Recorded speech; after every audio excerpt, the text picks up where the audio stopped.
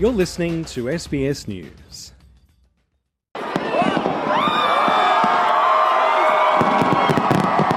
As the clock struck midnight in Australia, more than 1 million people watched a 12-minute fireworks display focused on the Sydney Harbour Bridge. Krishana Priya Vandari Venkata travelled from Melbourne to see the spectacular display for the first time from the Sydney Harbour foreshore.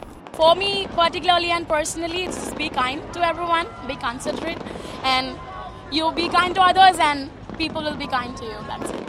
Kenyan-born Bernice Shepherd has been in Sydney for 5 years, but says it's the first time she's seen the fireworks live. I decided to just change it up, start a new year, looking different, everything different, and why not? I'm just starting uni, so I have high expectation for my school life and everything else going on good in my life, yes. Prime Minister Anthony Albanese has wished Australians a happy new year, acknowledging the difficulties of 2023 and praising how Australians rose to meet those challenges. In a statement, he says there's much to cherish, and that would guide us in 2024 as we make the greatest country on earth even better. And the new year was acknowledged in gatherings across Asia. In Japan, on the grounds of the Zojiji Temple in Tokyo, priests and members of the public took turns swinging a wooden pole against the huge bell to ring in the new year. Taiwanese tourist Amanda Liu is among those praying for better things to come in 2024.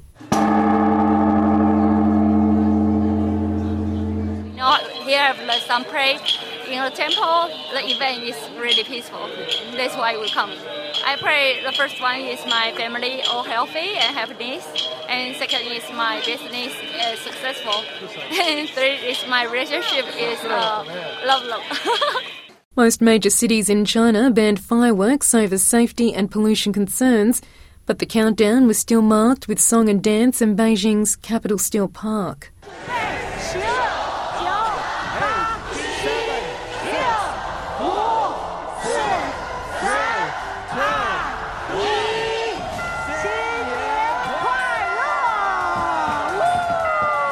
During his New Year address, Chinese President Xi Jinping says the country will use 2024 to build momentum for economic recovery, while reaffirming China's resolute stance on reunification with Taiwan.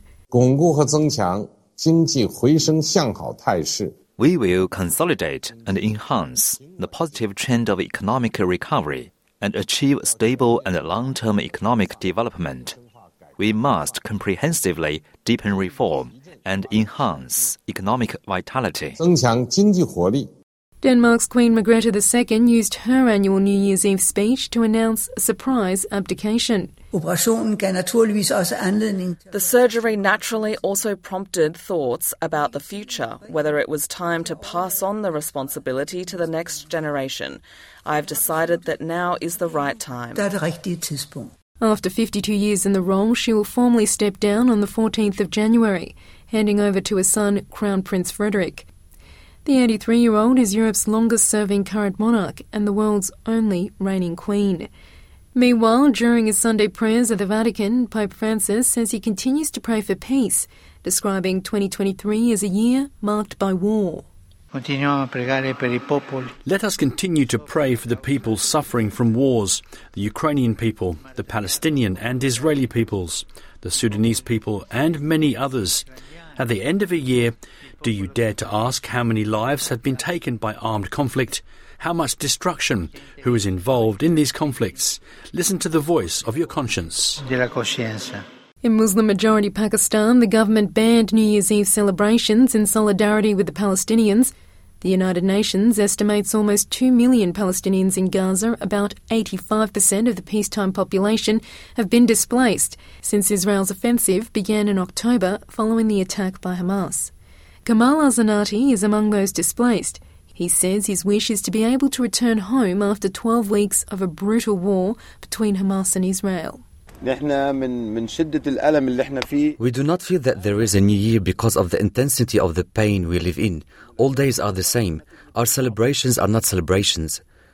When can we celebrate? When we check on our children who we left behind in the north and check on the rest of our family in the north, then it will be a celebration. In Israel, Sharon Kauderson says as the relative of a hostage held by Hamas, she can't view the New Year period as a joyful time. Well, this is the New Year Eve, and everyone's supposed to be happy, but we are not happy. We cannot be happy because our beloved somewhere under the ground at the Gaza Strip, and we want them home today, tonight, with us. So we are here next to the cabinet meeting, trying to remember that they are there and we are here and we want to be together. Ukrainian President Volodymyr Zelensky vowed in his New Year's address to wreak wrath against Russian forces in 2024, urging Western allies to maintain their support as the war approaches its second anniversary in February. Ukraine is alive. Ukraine lives. Ukraine fights. Ukraine advances. Ukraine overcomes the path. And altogether, this is not a New Year's miracle, not a fairy tale, not magic, but the merit of each of you. Russian President Vladimir Putin, who is facing an election in March, made only passing reference to the war in Ukraine in his New Year address. In the last few months, with the war largely deadlocked, he's toned down his previously strident nationalistic messaging on Ukraine and given more public attention to issues such as inflation. He says he wants the focus to be on unity. We are united in our thoughts, in work and in battle, on weekdays and on holidays, showing the most important features of the people of Russia: solidarity, mercy, perseverance. Elections are also set to take place in 2024, affecting the political fate of half the world's population. Votes are scheduled in places including the US, Britain, the EU, India, Taiwan, South Africa and Venezuela. In his New Year's Eve message, French President Emmanuel Macron says the 2024 European Parliament elections in June will be crucial to Ukraine's future and the fate of democracy across Europe. 2024 will also be a year of decisive choices. We will have to choose a stronger, more sovereign Europe in the light of Jacques Delors' legacy. A Europe that works for peace in the Middle East and on our own continent, by continuing to support the Ukrainian people and with them our security, our freedom and our values. He says he's looking forward to France hosting the 2024 Olympics and Paralympics, and to finally seeing the Notre Dame Cathedral in Paris reopen after a 2019 fire and a large restoration project. Biwa Kwan, SBS News.